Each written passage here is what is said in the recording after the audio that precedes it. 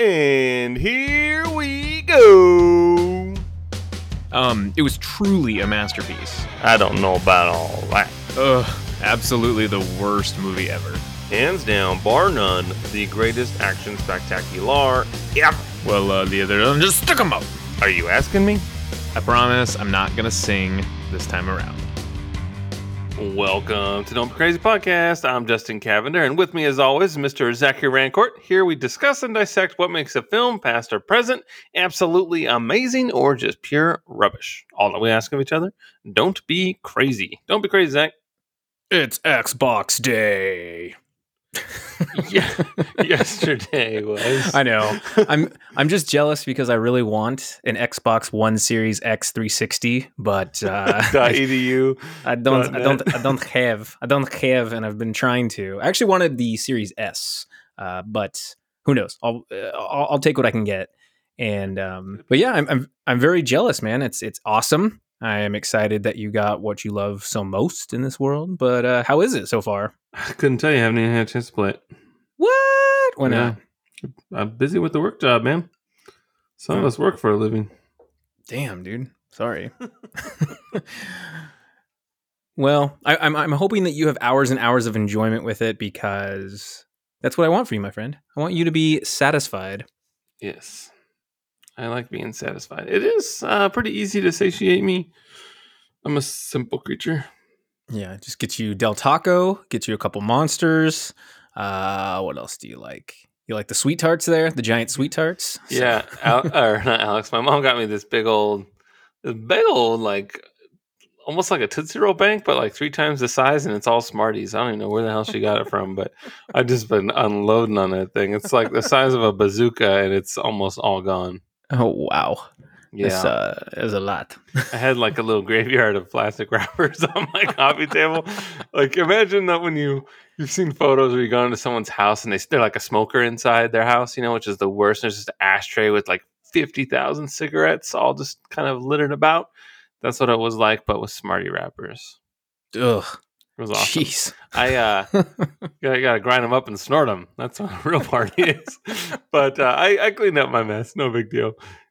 So there's no evidence, just the giant tube of Smarties. I'd have cut a hole in that lid too, so it is like a Tootsie Roll bank. So what have you been watching? What do you got? Oh, good question. I've been so numb from watching the election stuff that I was very, very happy on Saturday, of course. And I didn't really watch anything after that. It was mostly just celebrating. But then I started picking back up into movies, and I watched Creed because I love Creed. It's an amazing movie. I watched The Expendables, and that movie did not age well. I thought it was very, very cheesy and was just a little over the top. But Isn't it supposed to be, though? I was going to say, that's the whole point. So, I don't know. It just sucks going from Creed to The Expendables and seeing the caliber of acting that Stallone can give. Sure. And yet in The Expendables, he's just like, no, like just stupid shit, right? I gotta kill the bad guy. Yeah, he's like, Jason Statham, you can kill the second to bad guy. Yeah. Only thing faster than me is light. And I'm like, oh man, that's like 5 minutes into the movie. But Did he say that for real? Yeah, when he's like, him and Statham are getting ready to throw knives or shoot the pirates at the beginning, and he's just like, I got the 4 on the left, you got the 2 on the right, or whatever. And he's like, only thing faster than me is lightning or light or whatever. It's a pretty stupid line. But anyways, is it worse than? Do you know what happens to a toad when it's struck by lightning? Because that's still my number one least favorite line of all time. I don't know. I'm sure there are worse out there. That one's pretty bad though, especially by such a good actor in Halle Berry. But yeah, what are you gonna do? I watched Never Been Kissed. I like that movie. I think it's funny. It was with the Drew Barrymores. Oh yeah, it came out in '99, but I enjoyed it. And then I watched Friday on HBO Max, and Friday is hilarious, and I haven't seen it in a very long time. Oh man, I got my first speeding ticket coming home from seeing the next Friday. Ooh, I like Next Friday. Yeah. The Cucamonga Cracker Killers. Yeah, exactly. Oh man, this guy, I was out in the middle of the desert, and he just all of a sudden, and I was like, shit. There wasn't a light in sight, and then I just see this blue and red behind me. I was like, son of a bitch. Did you say y'all can't fuck with the police? I did not. Y'all can't fuck with the police. I was but a young child. I was like 19 or something, and got my first ticket. Craig, something going on with them essays across the street. Yeah, that movie's ridiculous. I love Next Friday. Friday, the first one is hilarious, but Next Friday might be one of those ones that's like almost funnier than the original. It's so funny. But yeah, and then our discussion of Beverly Hills Cop, the other podcast, really got me thinking. So it had been a very long time since I had seen Beverly Hills Cop, so I purchased it, and it is so funny. Justin, did you know that it's a funny movie? I did. I probably know that whole movie by heart. I've seen it so many times. The Capicone. Yeah, Victor. Yeah. Oh, it's so great. Herpes syphilitis 10. Herpes simplex 10. Yeah. Simplex 10. Yeah, there you go. Yeah. She's tall, gray hair, Capricorn, Victor. Capricorn, Victor. Yeah. Aside from Cleveland, this is the worst security I've ever seen. Oh man, did you watch 2 yet, or just the first one? No, I wanted to let the first one kind of soak in for a little bit. So I do plan on buying the second one. It's hard to find digital for it because it's just kind of expensive. And I'm going to ask you, is it worth buying the third one, or is it kind of like, eh? The third one has some funny stuff. I can appreciate the third one, but I would say the order of my favorites are 2, 1, then 3. Interesting. Okay, I'll buy 2 then. I'll buy it just because you told me to. You said it was a good movie and I should go see it. 2 is so badass, dude. Okay. Well, it just cranks up the violence to like 11, dude. It's so badass. Not and that I need a violent movie, but I forgot about Surge. I forgot how hilarious he is. Surge, yeah, he's in 3. Is he not in 2 then? I don't think so. Oh, what does he say? He's like, tell him Axel Foley, Anshel Foley. Yeah, Aquel. Oh yeah. Get the fuck out of here. He's like, Foley is here to see her. Yeah, that's pretty good. I think he's like, how much is this? $103,000. Get the fuck out of here. And he goes, I know. I cannot. I am working. Yeah, it's pretty good. So anyways, yeah. So that's what I watch, man. And then a lot of The Office. I just keep The Office on in the background. So, but sorry, that was long. What did you watch? What did I watch? Not much. I've been kind of a busy little bee. I watched The Witcher. I plowed through that. I hadn't watched it yet. And it's 8 episodes, and each one's about an hour. And it was really, really good. I enjoyed it. It was a slow burn, a lot of world building, a lot of I thought it was pretty brave of like the showmakers or showrunners rather, to just kind of just assume that you would buy into it as quickly as you did. Did you watch it by chance? No, I've been meaning to, and I started playing The Witcher 3, and I just could not get into it. I know a lot of people are like, oh, this is my favorite game in the world. I just couldn't get into it. I'll give it another shot, and I do love Henry Cavill. I know that he's your husband, but I'll watch it. I've heard it's good, and I think they're doing a second season, right? Yeah. Okay. Sometime in 2021 is when that'll air, but there's just a lot going on. There's a lot of kingdoms, like the names that they throw at you, not just character names, but like just different areas of this continent that you're just supposed to know what the hell it is and what it's about. So like, I was like, I don't even know who the hell these people are talking about right now. And they're just Glorfin and Florin. Yeah. And then suddenly there's an episode where it's like a banquet. So a lot of the different heads of houses kind of show up. So you get to kind of get a feel for what it is that they're talking about. But for like 3 or 4 episodes, you're like, what the fuck are they talking about right now? Speaking Pokemon talk, and it's just not gelling with me. But I was just kind of along for the ride. So it worked out. But it was a pretty big assumption that I would stick around. I know a lot of people gave up on it. And I think that that's fair. I don't fault them. I just didn't really have... I had time on Sunday and Monday to watch them, so I did.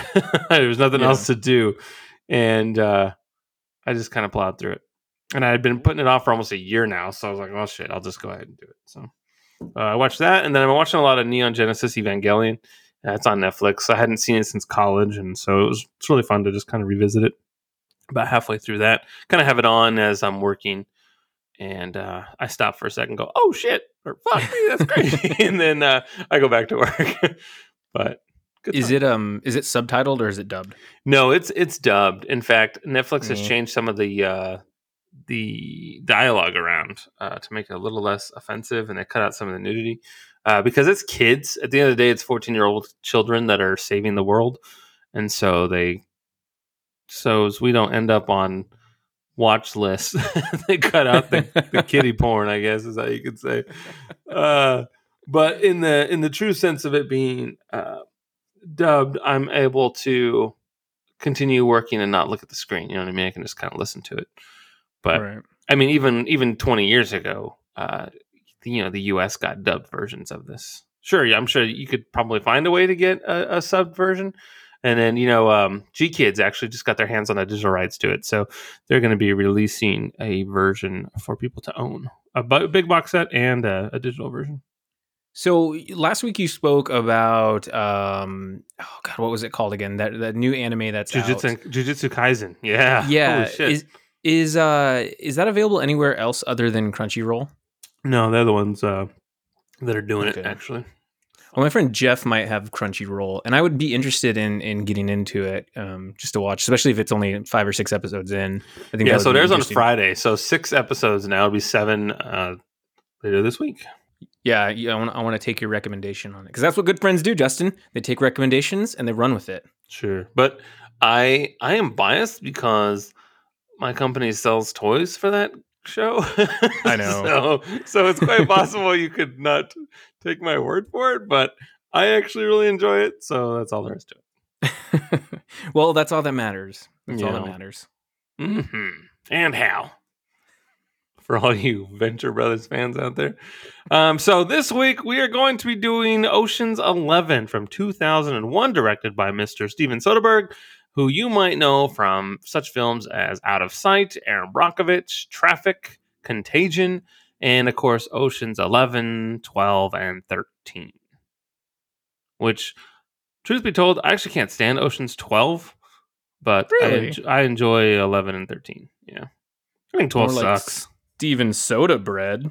Yeah. You know what I mean? Sourdough bread. Didn't he do Logan Lucky? Did you see Logan Lucky at all? I did not know. Oh, okay. Well, you're missing out. So I don't know about all that. If I hadn't seen it, chances are I'm not interested in watching it. Whoa. Damn. Shit. Did we ever do Milagro Beanfield War? No, I was God listening. damn it. So I was listening to an older episode, and I can't remember what episode it was, but you talked about that, how you watched it. I wonder if it's still on the HBO Max there. I don't know, but it's really funny because Daniel Stern is like this. He's like a professor type, and he's like, "Oh, I could teach your people how to do this and that," and the mayor's like, "If we don't know how to do it already, chances are we're not interested in learning." What's it called? The Milagro Beanfield War, directed by Mr. Robert Redford.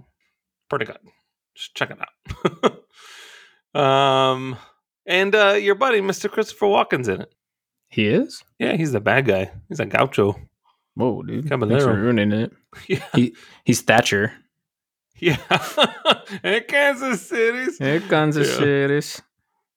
He came into my room and he stole my tooth. Anyway, the film was written by Mr. Ted Griffin. The original screenplay was actually written by Harry Brown and Charles Lederer. Now, I don't know if you knew ahead of time that this was a remake. When it came out in 2001, I was not aware it was a remake until like the day I watched it. I did some reading about it, and I was like, "What? It's a remake? Oh my god, I didn't know that." Did you know ahead of time that it was a remake? No, I did not. In 2001, I was 14, so I didn't know nothing about nothing when I was 14. Yeah, you But, still know nothing about nothing. Shit. I know something about something, but yeah. So I didn't know it was a remake until later in life, and that was in the 60s, right? Because Sinatra. It was basically In like the 1960, Rat Pack. yeah. Okay. So no, I unfortunately did not know it was a remake. Yeah, and I think most of the character names are changed, aside from Danny Ocean. Is his name? Oh, okay. Never mind. Yeah, I so see his what you're name is saying. the same, but everyone else I think is different. No Saul. I don't know. I haven't seen it. I never saw the original.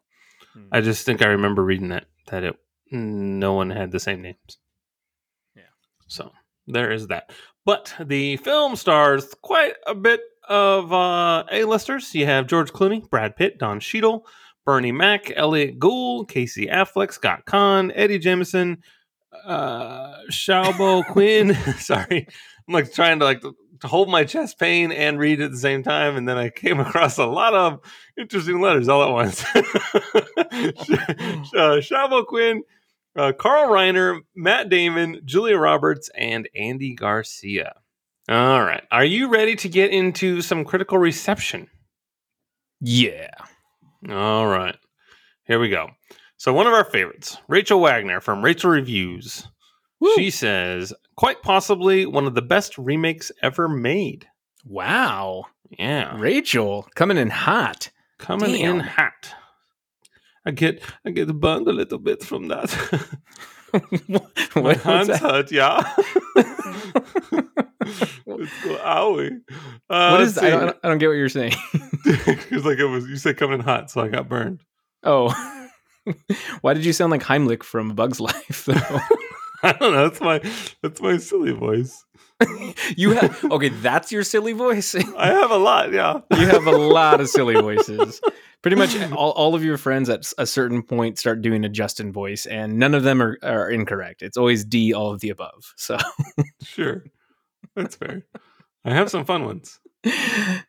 You do. Are you done? No, I'm sorry. I got the gigs. I got giggle juice. I got how many ounces in this thing? Maybe that's why your chest hurts. 16 fluid ounces of the giggle juice. Oh, jeez. Anyway, sorry, I'm done. That's like a pound. Those are fluid ounces, not fat ounces. This wetness is heavy. That's a pound of giggle juice. It's better than a pound of other things, I guess. Right. Like flesh. Gross. Mm-hmm. I saw this little thing on Twitter there where it was like, it's like when someone hands you someone try saying no thanks, I'm a vegetarian when someone hands you their baby to hold. I thought that was funny. A real hoot. Jesus. Yeah. Todd McCarthy from Variety, who's a top critic, mind you, says a lark for everybody concerned, including the audience. Peter Bradshaw from The Guardian says a ridiculously enjoyable caper. Like the Great Muppet Caper. Yes, let's see. Just like it. With a little less Muppets. A little less animal. Yeah. I don't see any negative reviews. Jesus, and I'm not going to go digging. Yeah. Hold on. Let me view all critic reviews. Hold on. We'll find a bad one. Page 1. No. Oh, there was one. I saw one. Oh, my God. It came so fast. Came like a bat out of hell, Meatloaf. Yeah, exactly. But I won't do that. Joel Lozito from Big Picture Big Sound, he gave it a rotten tomato. He gives it a 2 out of 4, 50%. Whatever you do, don't pay attention, is what he says. What? I don't know. Did he not pay attention? Is that why he didn't like it? Joe. Joe's got the problems there. He don't like a good time. He is anti the whole establishment. The film had a budget of $85 million. Opening weekend, it made a whopping $38.1 million. And that was on December 9th, 2001. In the good old American United States, you got a whopping gross of $183 million. And worldwide, $450 million. Enough to warrant 2 sequels. Whoa. How about that? This is the part where I read the trivia. So, this is the trivia that I will read. The Bellagio let the crew tap into their security system to get real surveillance footage of the casino. Is that true? That's pretty crazy. That feels weird that a casino would just expose their surveillance system and their deep dark secrets to a movie. I'm sure they changed it after that. They were just showing cameras. They weren't showing like the actual like how it works. You weren't getting like a tutorial or anything like that. I don't know, man. I think a real thief could probably figure it out. So Sure. I don't know. I think it's got to be really, really hard to steal something, even Look, in man, 2021 in a casino. If Tony Stark could do it in a cave with a bunch of spare parts, then I'm Right. sure a smart person Tony could Stark do did it in a cave it with some from scraps. Yeah, there's like a delay. It's Yeah. so funny. He's like, I'm not done yelling at you yet. Hold on. That's pretty great. The cast did gamble off hours. While there's disagreement between who won the most, George Clooney says Matt Damon. Damon says Brad Pitt. And that doesn't surprise me about Damon because he did the Rounders there. So I'm sure he knew how to not splash the pot and whatnot. And Clooney managed to lose 25 hands of blackjack in a row. Oof. Jeez. Stick to your day job there, Clooney.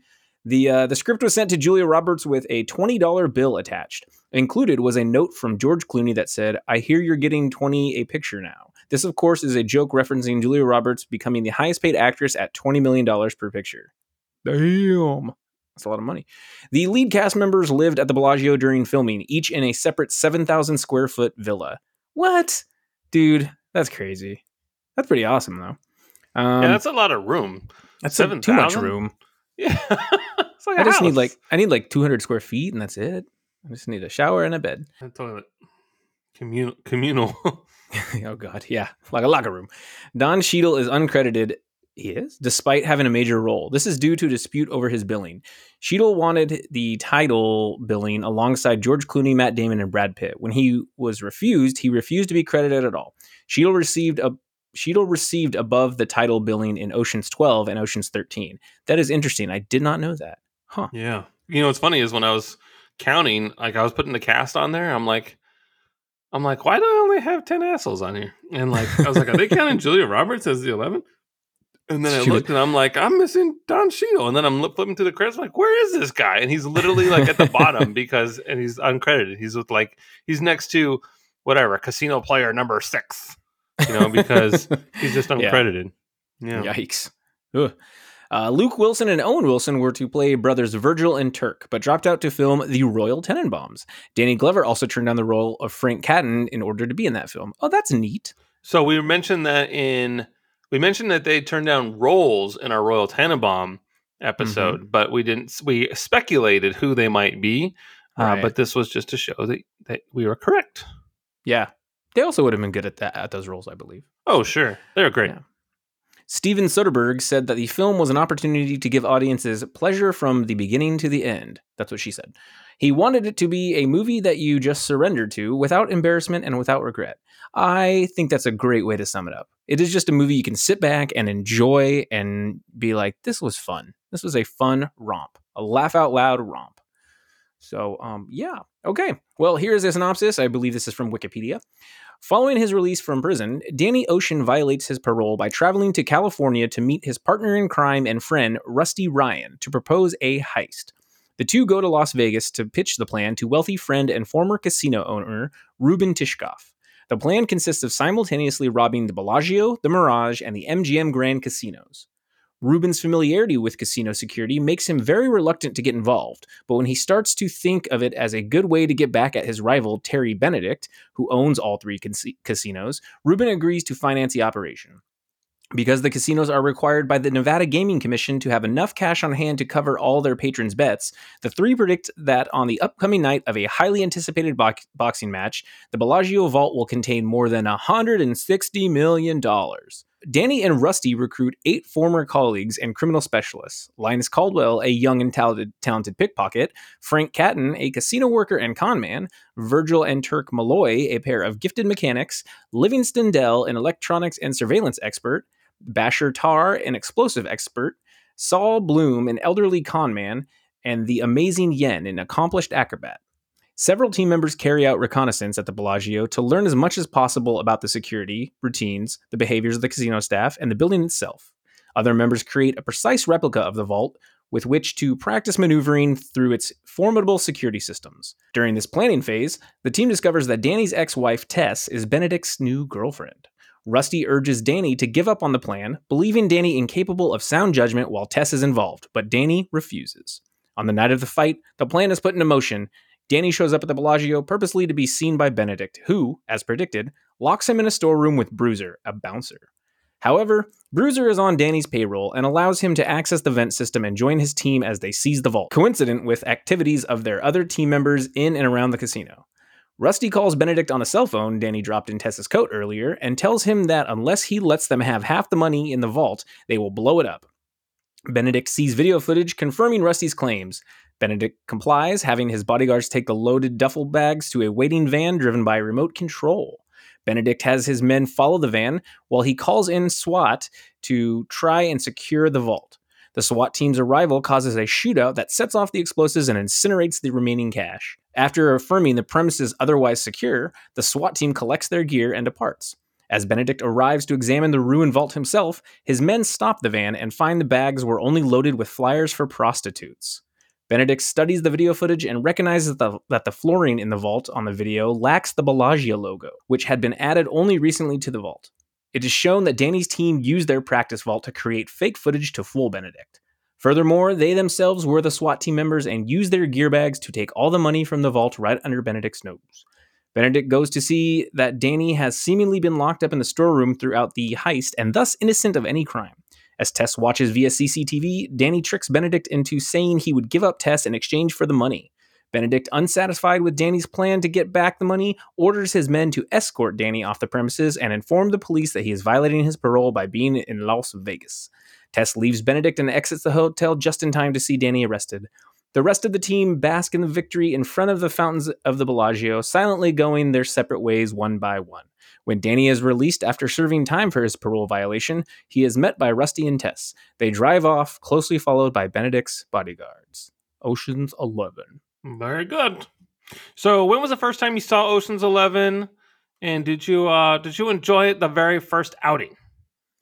I was probably, so this came out in 2001. I remember my mom bought this on DVD, and God, I want to say it was like, it was shortly after it came out, so maybe 2002 in somewhere. It came out in December, so yeah, I would say somewhere in the summertime. Hot town, somewhere in the city. But yeah, so probably 2002, and then we watched it on our DVD player, and it was great. But yeah, I remember my mom really liked it, and my parents, they used to go to Vegas all the time, but I never went because I was a young lad, and I had never been to Vegas, but I imagined it was just like the movie portrayed it to be. That, and just like Vegas Vacation. So, but I really enjoyed it for what it was worth. It was actually, I think that's pretty telling for a movie of this stature's, is a little, how old was I? Shit. What is it, 2001? When a little 14-year-old Zach could understand the plot of this movie pretty well.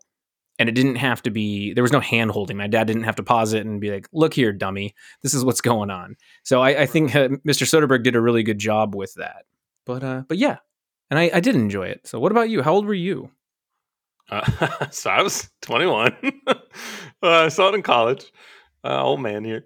And I really enjoyed it. Because I was telling you, like last week, I was like, man, this was like the time for movies, because it was Ocean's 11 and Black Hawk Down and Royal Tenenbaums all within a month of each other. Yeah. And it was just a really good time to go to the motion picture show.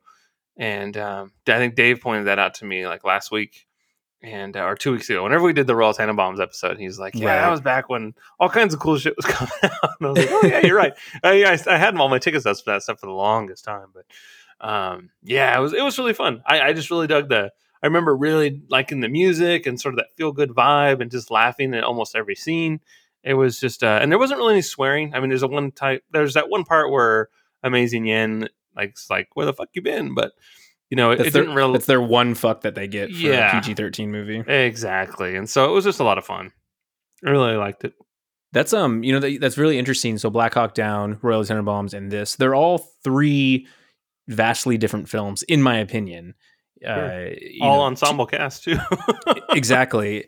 And absolutely. But you have Black Hawk Down, this epic action movie of grandiose, and then you have Royal Tenenbaums being a comedy, but such a weird, dry Wes Anderson comedy, and really the thing that kind of pushed them over that edge after Rushmore. And then you have this movie with these huge A-listers. Because, I mean, who's bigger than Clooney, Pitt, and Damon at that time, really? Right. Maybe Hanks. And Roberts, who's bigger than that. It's just, it's crazy. So, yeah, vastly different films, but that's fascinating that they all came out in the same month. Yeah, big deal. The year of our Lord 2001. Yeah. Did I do that a couple of episodes ago or something like that? You've done it the past couple episodes, and it's just been funny. I don't know why you said it. It was just funny. This is what I mean. Where's he getting that from? No, this is what I mean, because you say weird shit like this all the time, and I think it's hilarious, and so we just end up rehashing it. So, gotcha. I was like, that's pretty funny. Where'd you get that from? I learned it from listening to you. Yeah, cool it, PSA. Oh, that's great. The kid's got like all these drugs. He's got this suitcase full of drugs, and his dad's like, yo, man, going through my shit. So heist films can be tricky because in so many cases, there's just a plan that usually falls apart, usually because some cowboy, bang, bang, shoot 'em up, deviates from said plan. And sometimes there's an accidental death, which of course raises the stakes and basically just tears the group apart. And we don't get any of that in this film. In fact, there's a base plan with several evolving pieces, and the group is forced to adapt whilst playing to their strengths. At any point, were you annoyed with the near constant changes, or did you find it refreshing to see a group of proper villains that were flexible and adaptable? So, I mean, well, like, what do you mean? Are you saying, was I annoyed that the plan went off without a hitch, or am I annoyed that they had to adapt? There was just always something in the way. They met constant roadblocks, but they were always able to get around them. Did you find that annoying, or did you find it refreshing? Because like a lot of times it's like, oh, of course that we need these fingerprints, and oh, we get this, and oh, we get that. But they let you know at the very beginning of the movie that this is an impossible job, but we're going to find a way to do it. You know, they're saying, you know, we can't fake prints, and we can't fake voice. You know, we can't do this, we can't do that. How are we going to do it? So I think that's interesting because typically in like heist films, you have almost a flawless plan, right? Where everything happens exactly as planned. And then they started kind of evolving in film where you'd have a few different things change, like in Mission Impossible, where the rat comes and Leon the professional kills the rat and Ethan's just hanging right above that thing, right? So that plan went really, really well until that shit happened. And then he has to catch like a sweat dropping. So that's how you get the tension, right? But in this movie, even though there may have been hiccups in their plan, I didn't notice them or see them, and it really did feel like everything was meant to happen. Right. So like with Danny, when Rusty was like, "You're out, Danny," he didn't need to have the theatrics in front of the entire group if no one else knew that was part of the plan. Like if the whole plan was for Danny to get captured by Benedict, I don't understand why they had to do the whole pomp and circumstance for being like, you're out of here, I can't trust you sort of thing. I think everybody knew except for Linus. So I think it was just it was just like a eat a dick Linus, haha kind of thing. Everyone else was totally knew that it was going to work out. It was just to make him sweat a little bit. So I mean, yeah, like to me, I didn't see any flaws in it. I guess what I'm, and correct me if I'm wrong, but are you kind of getting at it's nice that they called out the stereotypes of what could go wrong, like, oh, we can't get fingerprints because they won't match, we can't get voice prints because they won't match, so and so, like they're actually calling that out almost to be subversive.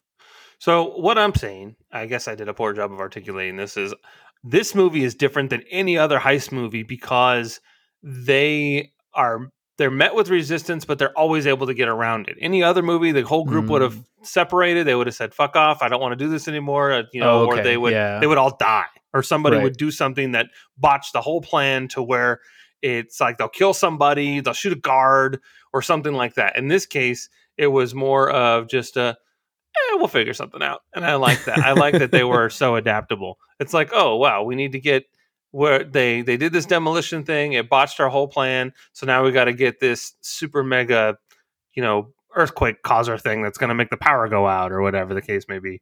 And, they just kept having to get new stuff. And then what's cool about that is like, it's just one of those things where they have so many brilliant minds in the same room that someone's going to come up with a solution. Right. And I get more what you're saying. In certain films that I can think of where they have that conflict, like Hustlers is kind of an example. Maybe a job goes bad and one of the girls is gone now, and she's not part of the crew because everything was working so flawlessly, and then boom, something happens. Right. From a narrative standpoint, that causes a conflict for the film, and as a viewer, we're like, oh shit, the stakes are changed now. But for this movie, like We didn't back have to any of that. exactly, but I think it worked very well, and just like what Soderbergh said, it's a movie that you just surrender to without embarrassment and without regret. And I think that that's so fascinating because you're absolutely right. When we're thinking of one thing, they're like 5 steps ahead of us. Yeah. And so to me, I think there's something about being suave and savvy like that. I mean, that's why so many people love James Bond, is because he is just so smooth. He's smoother than butter, man. And I He think that gets it's caught a lot, though. but he gets out of those situations with like the stupidest shit because the bad guy starts monologuing. So it's I mean I get what you're saying, and but to answer your question, no, it didn't annoy me. I really enjoyed how prepared they were for it, and because me as an audience member, and this goes to with the editing and stuff of the film, me as an audience member, I'm like, oh shit, how are they going to do that? How is this gonna? Oh, they're definitely going to get caught. But seeing it unfold, you're like, oh, okay, I get what you're Right. putting down. So yeah, it was it was good. I really enjoyed it. But did you like that? Yeah, I loved it. This is one of my favorite movies. I dig the hell out of it. So, like, and I think what's cool about it is like they're explaining everything along the way. So it's not done. It's done almost like a documentary in a lot of ways, like how we stole this thing. It's almost like it's already happened, and they're telling you how they did it. It's kind of weird how that works, and you just kind of Right. along for the ride. So the way that the everything is edited and cut, they explain something, and it's happening right in front of your eyes. There's actually a lot of scenes where there's no dialogue, where they're literally just we're watching the events play out, and there might have been a Mhm. voiceover at the beginning, kind of thing, that kind of laid out the foundation, and then you see it kind of play out, almost like if you ever play the game Mousetrap, where you're waiting, then you all of a sudden you crank the little dealio, and then you're watching everything kind of come together, and I think that Right. that works great. But yeah, I agree with that.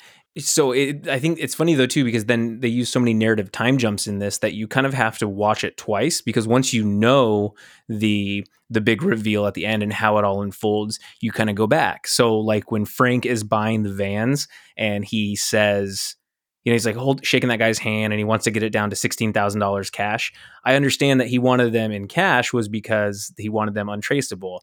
And like that was just little shit that I realized. I'm like, oh, okay. He didn't care about how much they were. He wanted it untraceable, but he needed to make it seem legit and all that various stuff. So I thought it's really interesting to watch these types of movies again, because then you pick up on the little things, right?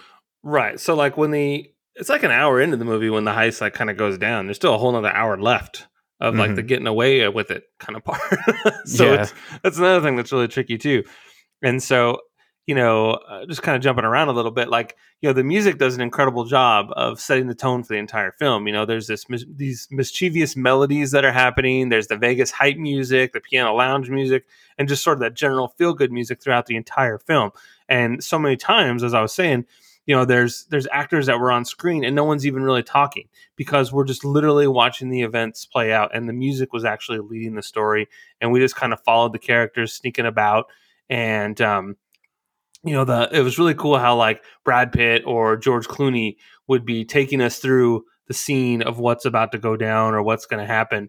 And even Elliot Gould's monologue about the three most successful Yeah. attempts at robbing a casino are just is my favorite scene ever. And Yeah. he's like, that guy even, tasted fresh air before he was taken out. And then, this other guy who came, they conquered and they shot him, kind of thing. It's Yeah. like playing a take my breath away part.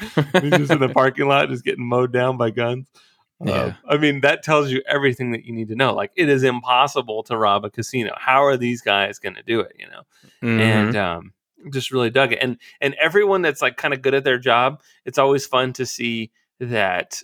Aside from like the technical aspects of it, like Basher's the only one that can really do explosives per se, and then like Livingston is the only one that can really do like the super mega computer hacking. But when it comes to being a con man or a actual thief, Danny Ocean's just the best in the business. Like, he even picks Linus's pocket, after he just stole that guy's wallet. And it's always cool to see him be the best. And that's why he's leading this outfit, which I think is really cool. That's why it's called Ocean's 12, not Linus's 12. Yeah.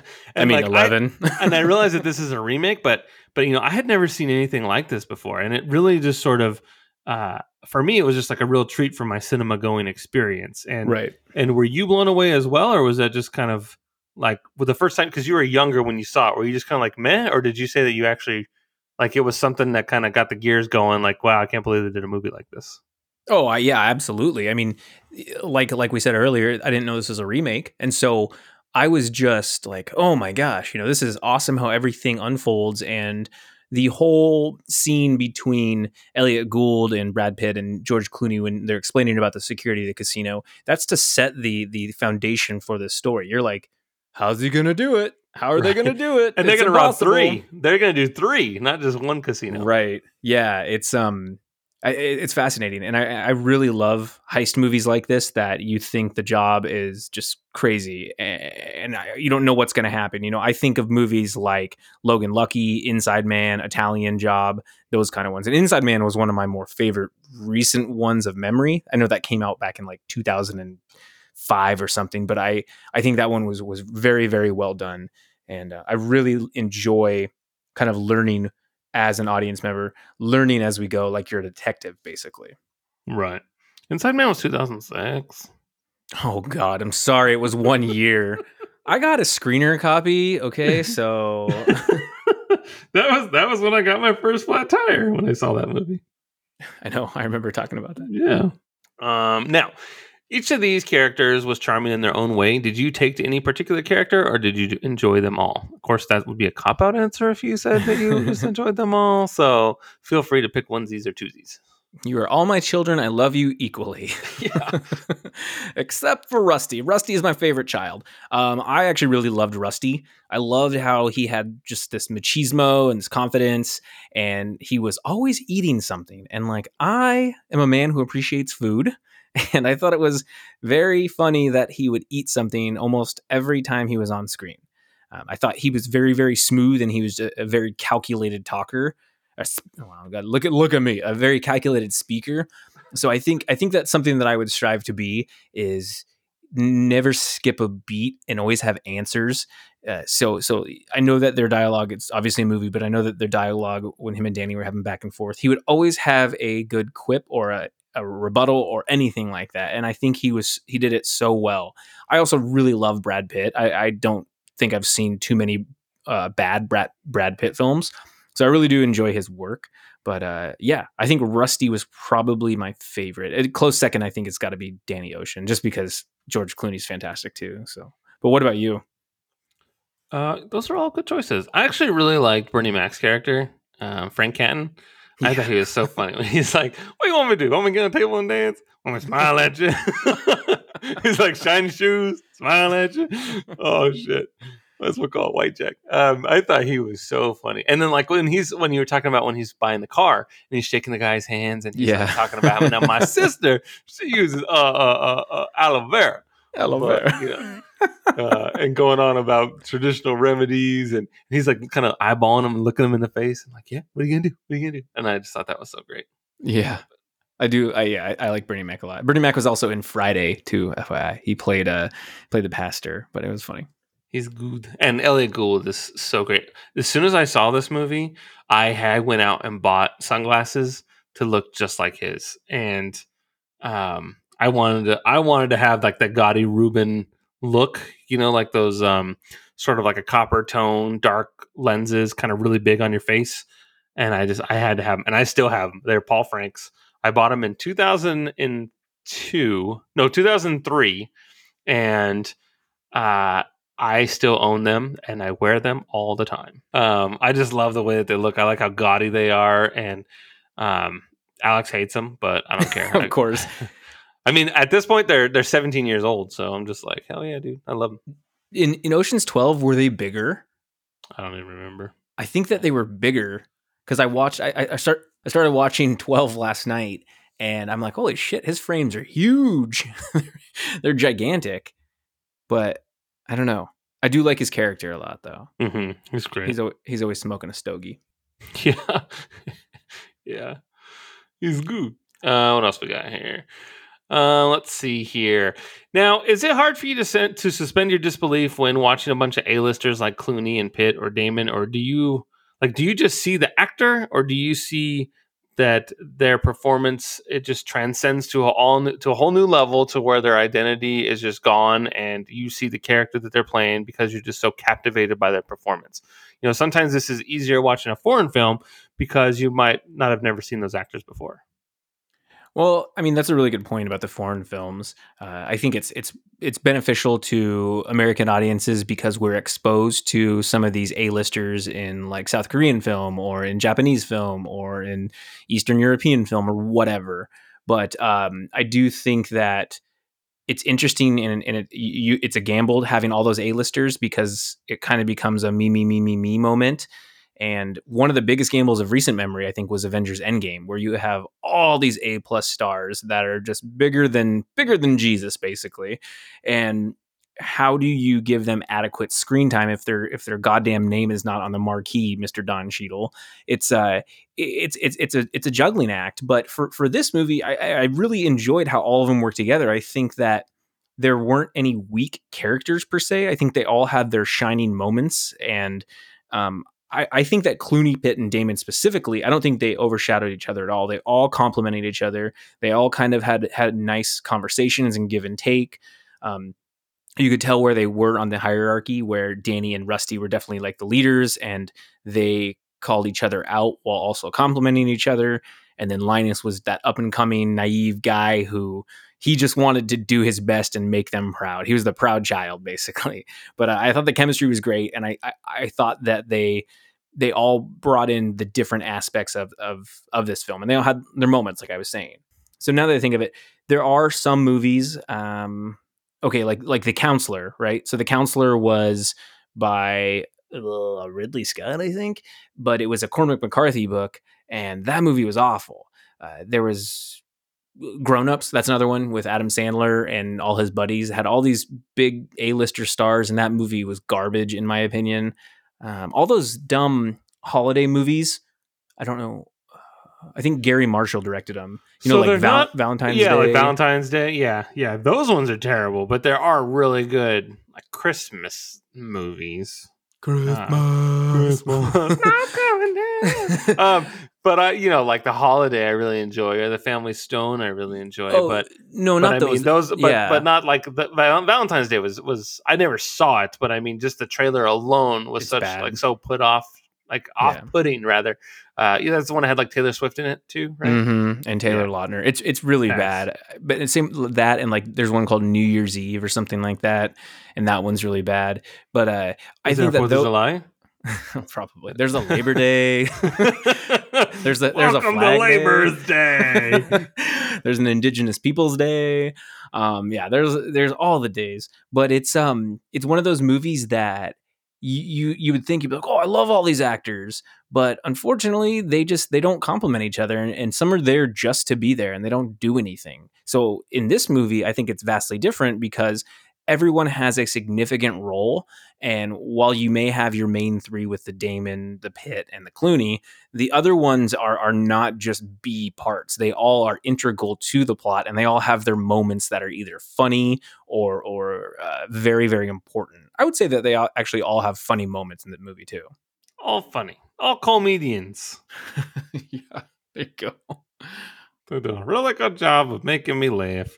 What are your top 5 ensemble cast films? And you can count Lord of the Rings as one, unless you only have a couple and you need to use all 3 Lord of the Rings films to fill out your top 5. The Fellowship of the Ring Part 1, The Fellowship of the Ring Part 2.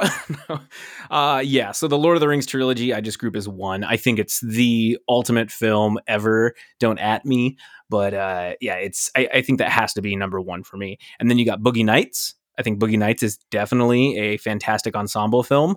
I think Don Cheadle got some credit on that one too, right? But now, does it count as an ensemble when a lot of them are up and coming? Who was really up and coming in that? I mean, in 1997? a lot of those people were in that movie. I mean, obviously Burt Reynolds and Julianne Moore were not, but I think a lot of the actors, all the porn star actors, I think a lot of them were pretty new to Hollywood at the time.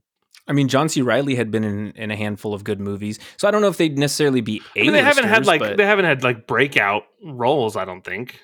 well, Mark Wahlberg was in Fear. He had that, and he had The Big Hit, of course, but he had a couple other movies. Big Hit was in '98. Was that really? Wow. So I I mean, whatever. think, Forget that I asked. I don't care. I forget that I asked. no, okay. I mean, I still think I still consider it an ensemble film. So I think that is an interesting question, though. When it came out, it may not have been viewed as an ensemble film because it's just a whole bunch of actors. But I think now in 2020, we can definitely look back at those careers and say so. Does that kind of make sense? Sure. Okay. And then I think Pulp Fiction is up there too. But do you think that would fall into kind of this same category or not? Well, I just think Pulp Fiction's weird because not a lot of them are on screen together. Okay. You know what I mean? Like Bruce Willis is by himself most of the time, or he's with like a Yahoo. Yeah, it's like John Travolta and Samuel Jackson are together, of course, and then John Travolta and Uma Thurman. But I think at the end of the day, there's a lot of it's broken up, whereas they're not like at the party together in the same room at the same time for a bulk of the movie. I think that's another thing that kind of adds to the what makes it an ensemble cast is they have to interact with one another. It's not just 50 people in the movie, it's 50 people in the room interacting with each other. Okay. No, that makes sense. Okay, well then I amend that. I will go ahead and put either the Royal Tenenbaums or the Grand Budapest Hotel. I think that those are both fantastic examples of that then, because the majority of the characters all interact with each other and they all have the moments. So, and I think Wes Anderson does the ensemble film very, very well. I think Clue is one of my favorite movies of all time, but I think that's definitely an ensemble cast. That's definitely an ensemble cast. That's a lot of 80s comedians all together in one room. And what's one of the few that are successful. There's a lot of those movies in the 80s where they tried to get a bunch of comedians together and it just didn't work out. Right. But no, Clue for sure. I mean, every single one of those people, all the actors, what they've been in for the most part. And then finally, and I alluded to it earlier, but Avengers Endgame, I think that not only is it one of my favorite theater experiences of all time, I just think it's so well done with how you had these giant, mega, huge stars, and you had this culmination of 12 years of films, and you put it all together. And on paper, it sounds like a horrible idea because it's like, this is going to be a 6-hour movie, but they did it in about 2.5 hours, and everyone had a important enough part to really matter, and where it didn't feel like anybody was really getting cheated per se. So, and that's just my opinion, but I believe that though. So yeah, Lord of the Rings, Boogie Nights, the Royal Tenenbaums, Clue, and Avengers Endgame. What about you? I didn't even make a list. Do you agree with my list though? Yeah, it's a good list. Okay. And I think Boogie Nights is a good one. I don't think they were all A-listers right at the time. I certainly don't think. I think Mark Wahlberg was up and coming, and I think that even someone like Todd, yeah, Todd Parker. No. William H. Macy. He was in stuff, but you didn't really know his name. Right. You know what I mean? He was just that guy that's just in 100 fuck movies. And you're like, oh yeah, it's that guy. I like him. And that's 100 fuck movies. You know what I mean? It's just the way it works. Yeah, but he had done Fargo at that point. And Fargo, I think, was incredible. But I know that. But I think what I'm trying to get at, Zach, is that there's a difference between a casual moviegoer and someone that is a savant with movies and an actual critic. And I think your everyday audience needs the A-lister to recognize them a lot of times and know their name. So when you see something like Ocean's 11 and you're like, oh my God, it's George Clooney, Brad Pitt, Julia Roberts, Andy Garcia, fucking Matt Damon. When you can name, how many movies can you go to your mom and say, hey, tell me who's in fucking Predator? You know what I mean? And she'll be like, I don't know, like Carl the guy. Weathers. Yeah, Jesse exactly. Ventura. Exactly. So that's Yeah. my point. Is like, Yeah. there's a certain sort of weight and gravitas that comes with having an A-lister in these movies, and a lot of times when you have so many of them in one motion picture show, it can kind of take something away from it. Yeah. No, and I got it. And I know William H. Macy's biggest role was Jurassic Park 3. I know he became a household name after that. So, Sure. no, I get what you're saying. That totally makes sense. So, yeah, I agree with what you're saying.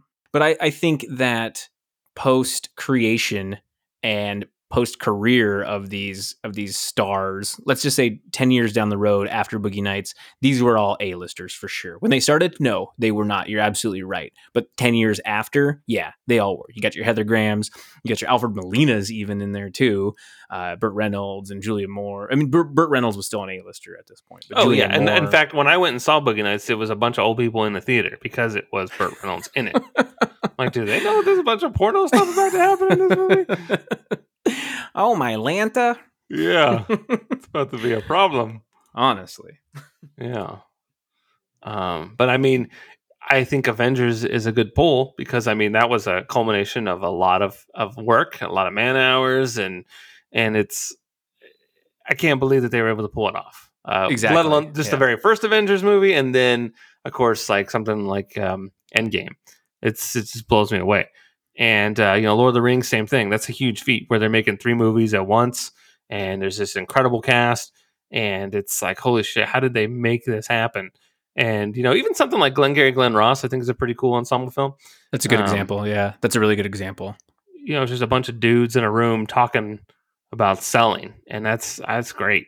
I mean, all those actors are essentially best actor winners or nominees, or right. They deserve it, and that's a fantastic movie. But Sure. That's a really good example. So yeah, I think what I said earlier too. I'm sorry, what I said earlier about when I watched The Expendables. I think that's an example of an ensemble film for sure. But I think that one could not accomplish what like Avengers Endgame did, right. or Armageddon. Yeah. Ooh, I like Armageddon. I do too. Yeah. Sure. Or like Saving Private Ryan. So Saving Private Ryan too. That's they're all just one. marching along, and they're following the leader, the leader, the leader. Okay, but that one though too. So you got Giovanni Ribisi. I mean, I don't know if many people could have named him. And then same thing with Vin Diesel, Barry Pepper. I don't know if many people could have named them.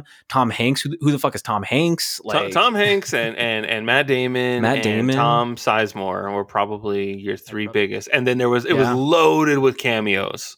There's all kinds of people that are in the movie for a half a second. Just like The Thin Red Line. I don't know if you ever saw that movie. Jim Caviezel and it's hard to watch, man. It's a very hard movie to watch. Whew.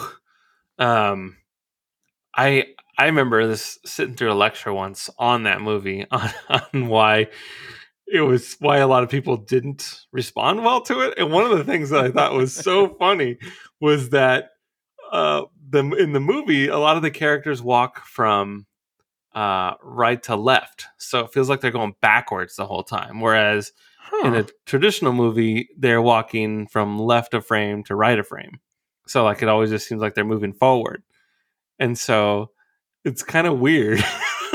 That is like interesting. Your brain doesn't process it like the way a normal movie was. So right off the bat, you're just like, why do I not like this movie? Some sort of non-visual or non-verbal cue as simple as just walking from right to left instead of left to right. So this is fascinating, and I'm sorry if I keep harping on this subject, but this is really kind of actually fascinating to discuss. Do you think that a successful ensemble film? So you already said they need to have interaction. Maybe not every single character has to have interaction, but they all should have a point of interaction.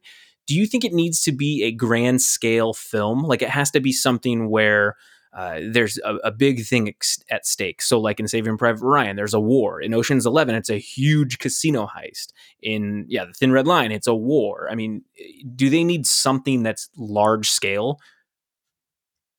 No, I don't think so. I mean, Glengarry Glen Ross, they're just hanging out in an office. That's true. It is like a play. And then even Boogie Nights, they're at like a nightclub a lot, or they're at a house party. It's not. They don't necessarily need to be, um, you know, doing some big event. I just think it like Clue, same thing. They're just in a house. They're just going from room to room trying to figure out who killed Mr. Body. So I mean, it's. I think at the end of the day, it should just be a group of people. Let's just say four or more that are constantly interacting with each other. Okay. No, yeah. That's Okay. that's what I That would makes say. sense. All right. That makes sense. But I would say that that's why I don't think that Pulp Fiction counts, because a lot of times it's just two people on screen. And it feels, and Pulp Fiction more feels like a collection of stories as opposed to a giant, I don't know, intertwining thing. So like Reservoir Dogs, I feel like Reservoir Dogs is an ensemble film. Because they're a group of robbers, and then they come back to the warehouse and try and turns into a whodunit.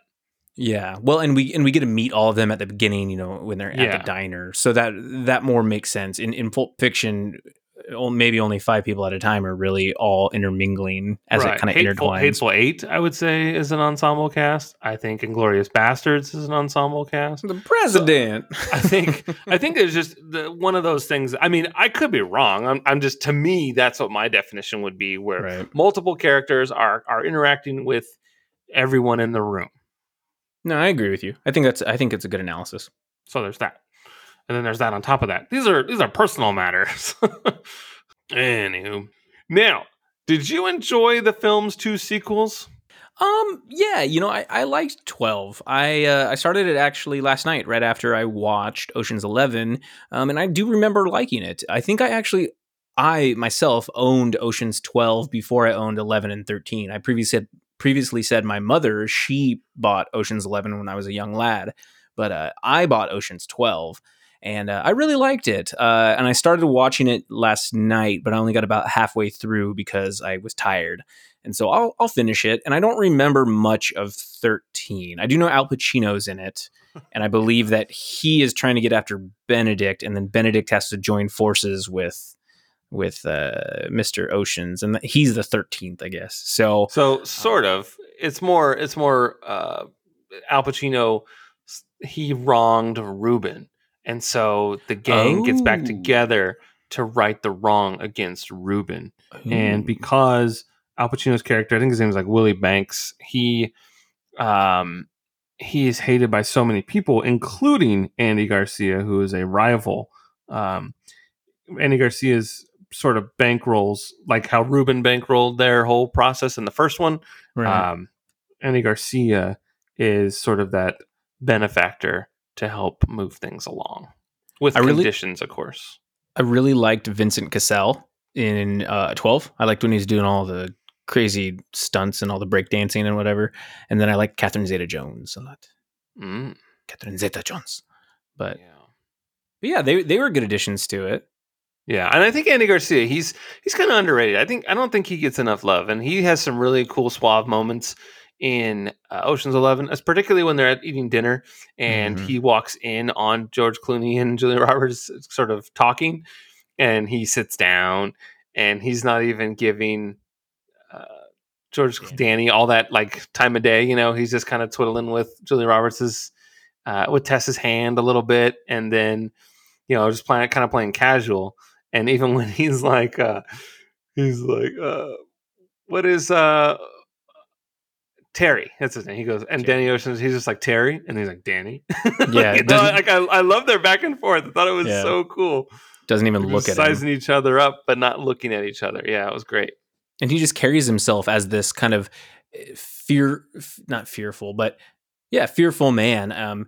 He's so polite, like he knows the valets, he knows their personal lives, he knows his casino manager, everyone around him, but he looks like that type of person that's so calculated that you're like, dude, if I ever step out of line with this guy, he's just gonna kill me.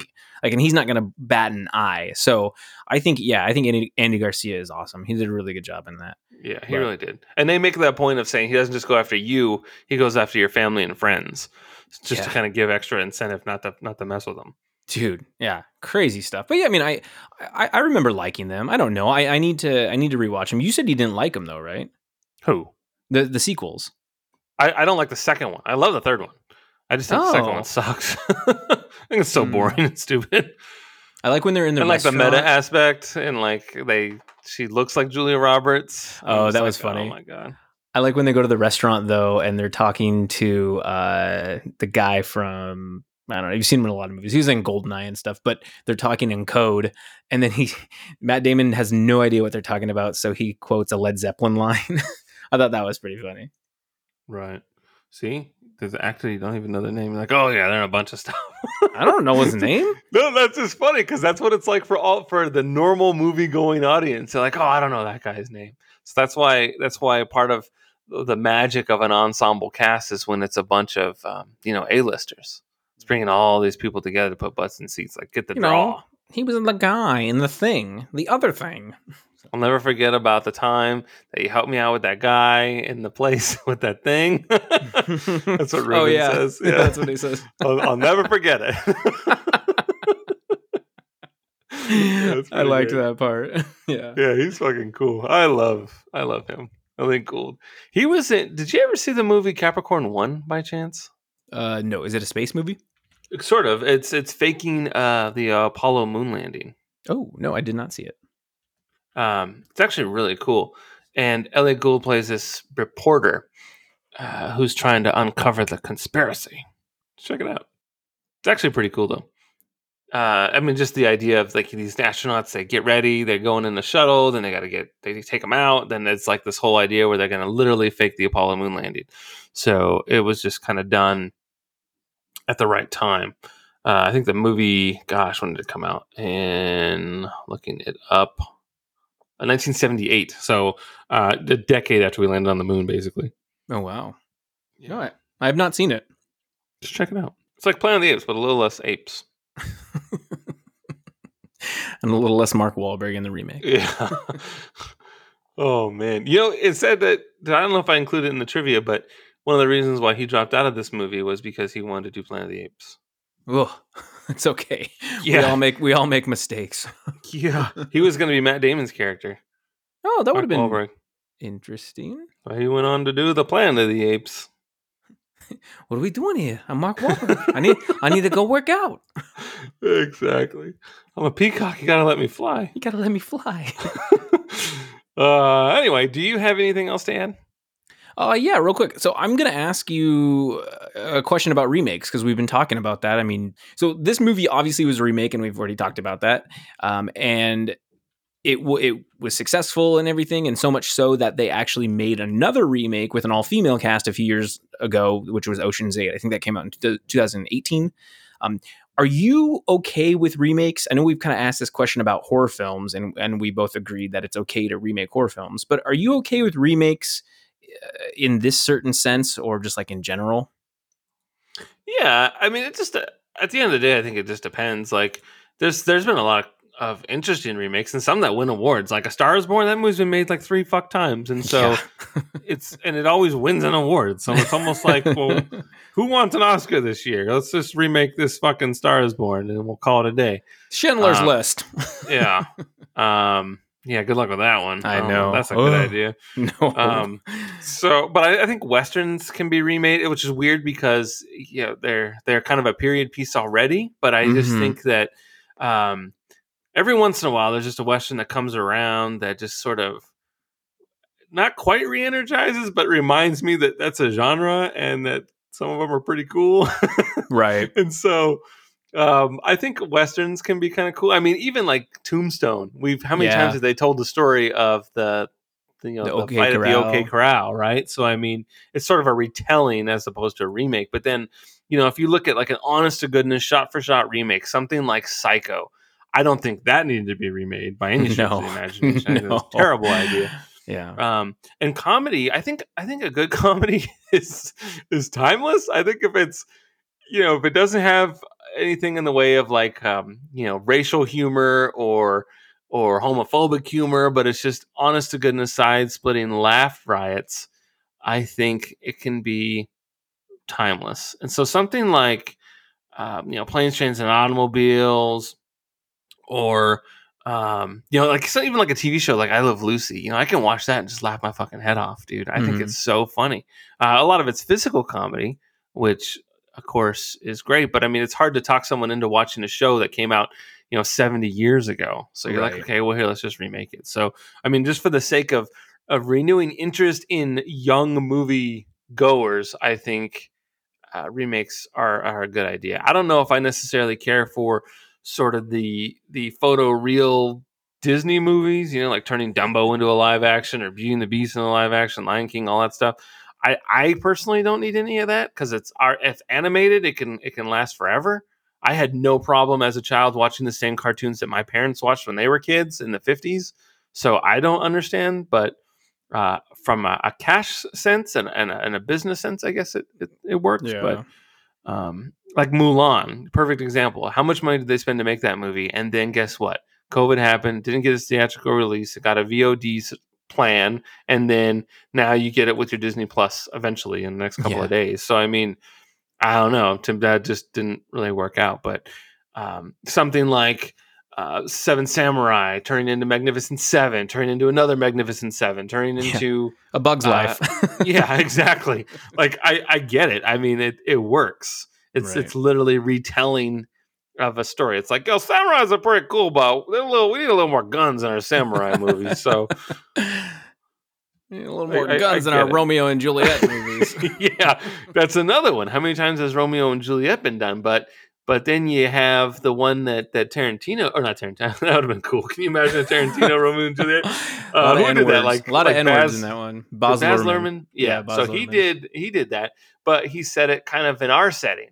And they're Mm-hmm. using pistolas and driving around in convertibles, but they're still biting thumbs at each other. Yeah. And it was kind of cool. I I was in high school when it came out, Mm-hmm. so I had seen like the 1970s one that every poor freshman in high school has to watch, and I read the play, but I think that one was the coolest, and I really dug the music. I loved the vibe. I love the way the color. I mean, I might not like it if I watched it today, but when it came out, I was like, oh, it's pretty cool. So I mean, bravo to them for coming up with a fresh idea on such an old story. I think that's brilliant. Love me, say that So, you love me. so at the end of the Yeah. day, I think remakes are a good thing. Parent Trap, that's another one. That's a comedy, but Lindsay Lohan, she went Oh ahead and yeah. did the remake of that. Oh Um, yeah. but I think I do think that it works best for horror, but I have no problem with any genre doing it. Minus comedy, I'm a little iffy on the comedies. I would hate for some movies to be remade when I think that you could just pop in your old VHS and just rock out with your P noose out and enjoy Venus. a kick ass comedy. Except the Nutty Professor is a remake. And you Yeah, love that I movie. love that movie. That movie's fucking great. Close the You- door. yeah. Lilo, Peebo, Lou Ross, Teddy Pendergrass, Teddy P. Number 6. Yeah. They do love to shop. Or they do Women be shopping. do shop. Yeah. Women be shopping. You can't stop a woman shop. Women do shop. Yeah, I fucking love that movie. I Yeah. do not know that man. And you'll hear me and Dave say that all the time. I do not know that man. So, well, I agree with you. I think so. I think that it can be done if it's done tastefully, and I think it's a good thing when it's done right. There are a few different things that I think, though, qualify as being done right. And I think, if there's enough time between the original and the remake, so like a generation gap is a good thing. So you said A Star is Born. That movie, I think the last time that came out was in the 70s with Barbara Streisand and Yeah. and Chris James Christopherson or some Brolin, shit. yeah, or something Yeah. like that, right? Yeah. And so that was a long time ago. So Sure. I'm sure my parents watched that, but now you have one in the tens of the 2010s, and that comes out, and it was awesome, and it's a great story. I totally get it. It's a pretty linear story, but it's still really well done, and Bradley Cooper and Gaga were amazing in it. Gaga. Gaga, Lady Gaga, but. I think that it has to be enough time in between the two. So that's one criteria. And then maybe, if it's made really well, so if there's good production value, if you can tell they put time and energy into it, if it wasn't just slapped together just to make money, then I think that's a criteria. Also, if they can introduce a new aspect or maybe enhance the story, I think that can be good. So, like you were talking about Romeo and Juliet, and they use guns in this. They're enhancing it because they're adapting. Because it would be weird to see modern day, at that time, modern day Los Angeles or wherever this is, and people are using swords instead of guns. I mean, on the guns, Verona, my fair Verona. well, yeah, like my on the, Sharona. ooh, my little pretty one. But I get what you're saying. It's like you can't go into no store with no rapier hanging off the side of your belt. And even on the guns, it's funny because it says sword on like Romeo's gun, and it's awesome, and that's why they still speak in the Shakespearean tongue. But it's just a reimagining of it, but it enhances that story for modern audiences where we don't got to watch that 70s version, which I also watched in high school too. But we promptly then watched the Baz Luhrmann one, and we compared them, and that was really fun. But I mean, I think of movies like The Departed. That's a remake. A Star Is Born, The Thing, one of my favorite movies of all time. True Grit, like you were talking about westerns. True Grit's an excellent choice, and same with 3:10 to Yuma. I think those are really good choices. And then The Fly. Yeah, see, there you go, 2 westerns right there. Yeah, I think absolutely. There's something about the western that just it's cool Inspires. When you see actors in your time. Yeah, like it's just, it might be hard to get behind John Wayne, but you know what? I like Jeff Bridges, so I might enjoy the movie a little bit more. Absolutely. He's like, when that guy falls and he's like, I do not know this man. I just fucking laughed my ass off. I was on a horse, I would have fell off. I've been laughing so hard. I like when he's like, you're not LaBeef. It's like, dude, you're killing me. You're just the dude all the time, but cool. Oh, so but good. like Total Recall, that was remade that movie. It's garbage. RoboCop remade that movie. Garbage. Yep, absolutely. Don't work. So so yeah, I mean, it has to have kind of all of those elements, or a good majority of them. And you're right, with westerns, I think it's so interesting because the westerns died in the 70s, 80s, right? Then you had something come up like Unforgiven, or you get your Tombstones, and those did really well. But we haven't seen a good western in quite a while, except for Cowboys versus Aliens. I mean, that was. Are you kidding? Fucking Django? That movie's fucking badass. Okay, but that's a different style of western, and Tarantino has his own kind of genre. And I agree it's a western. I definitely agree with you, it's a western, but I think that one is a diamond in the rough compared to what we've seen. So like you talked about the Magnificent Seven or something like that with, I think it's they tried to remake that again too. That movie is garbage. But so they are going to remake one of, I know, yours and mine's more favorite Western movies, the Wild Bunch. I heard that they were trying to remake that, and that would definitely be an ensemble cast. But I mean, I'm 100% in for that because I think that movie was awesome. So yeah, I think Westerns for sure. But the thing that bugs me when a studio remakes a film solely for cash, and they just want to cash in on a well-known IP, I think that causes a huge issue. Because it's just a cash grab, like I'm saying. And I don't think it's necessary in any way, shape, or form. And I think that the biggest and worst culprit of this is Disney. And that's what you were saying earlier. Like, I understand the want for doing these live action remakes. Sure, right? I understand the want for doing Mulan. You want to maybe give some new information. But Mulan bombed, even from critics. Critics were like, it's not very good. They've just become so pointless and mundane, in my opinion. And I think it's just painfully clear that it's just for money. So I don't know, man. I'm mixed on remakes. I think there definitely needs to be some time because I don't want to see like an Ocean's 8 and be like, I love Sandra Bullock and I love all those actors, but why? Where's Danny Ocean? He's George Clooney. So I don't know. Sure. So I actually found an article from IndieWire of the 10 worst remakes of the past. What is this? Well, ever, in their opinion. Ever. But they have Beauty and the Beast from 2017, Breathless from 1983, Death Wish from 2018, Fame from 2009. Yeah. I'm gonna live forever. And then Footloose from 2011. And I agree, I did not like that remake of Footloose. I thought the Kevin Bacon one was amazing. They have The Mummy from 2017, and that was that Tom Cruise joint. Sight Psycho, like you were saying, 1998, and it's been a long time since I've seen Psycho, but yeah, that's pretty much a shot-for-shot remake, right? Psycho, yeah. I don't. There's only like two shots that weren't the same, and I think one of them is like where he's like masturbating, looking through the hole. Like I don't think I remember Norman Bates doing that. Right. He might have been doing it, but I don't think it was as obvious. Yeah, It exactly. was like 19 like whatever 60s masturbating where you just thought in pure thoughts versus actually touching. I don't know. It's implied. Yeah. Oh boy. And then yeah, number 3, you said it earlier too, RoboCop from 2014. That movie was absolute garbage because I think that the 80s RoboCop, the 87 RoboCop was just unbelievable. It's just untouchable. It's a fantastic film.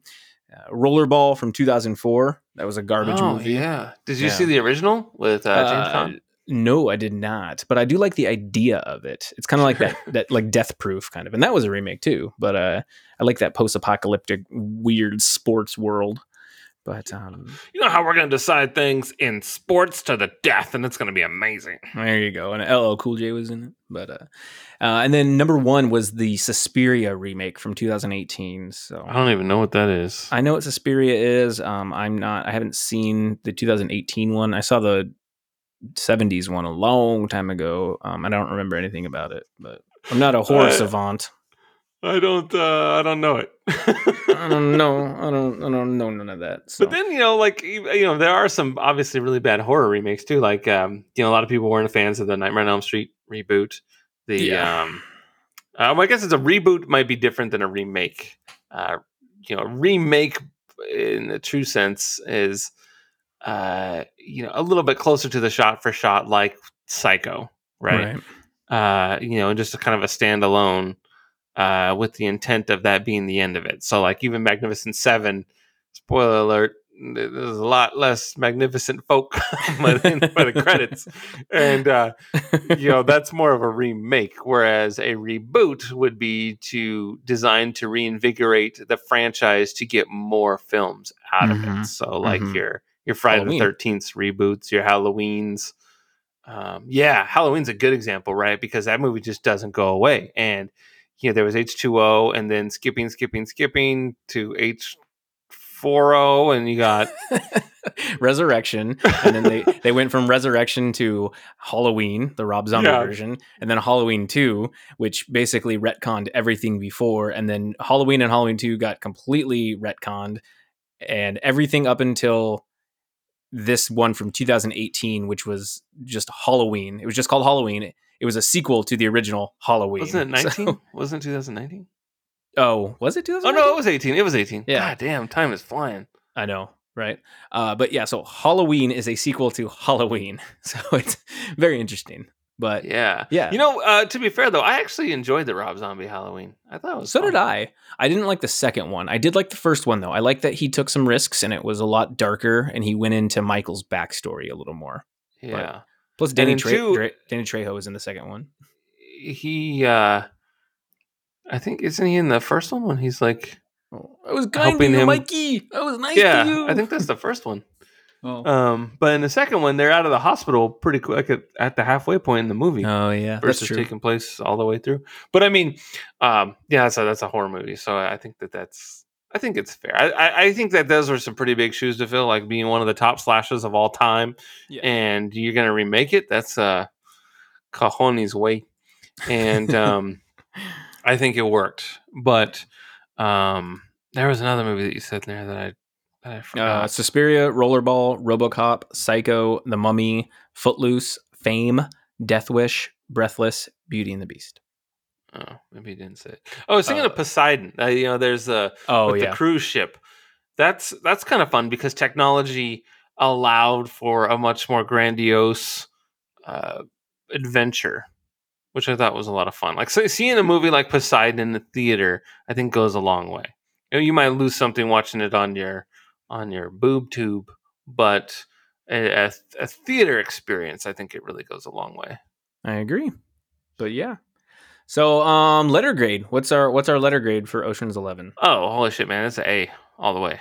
Yeah, I agree with you. I think this is just such a fun movie, and you can put it on, you can sit back, you can enjoy. You should pay attention, but if you've seen it before, you can try to not pay attention. I guarantee you're going to come back in and be like, oh, wait, hold on, I missed a part.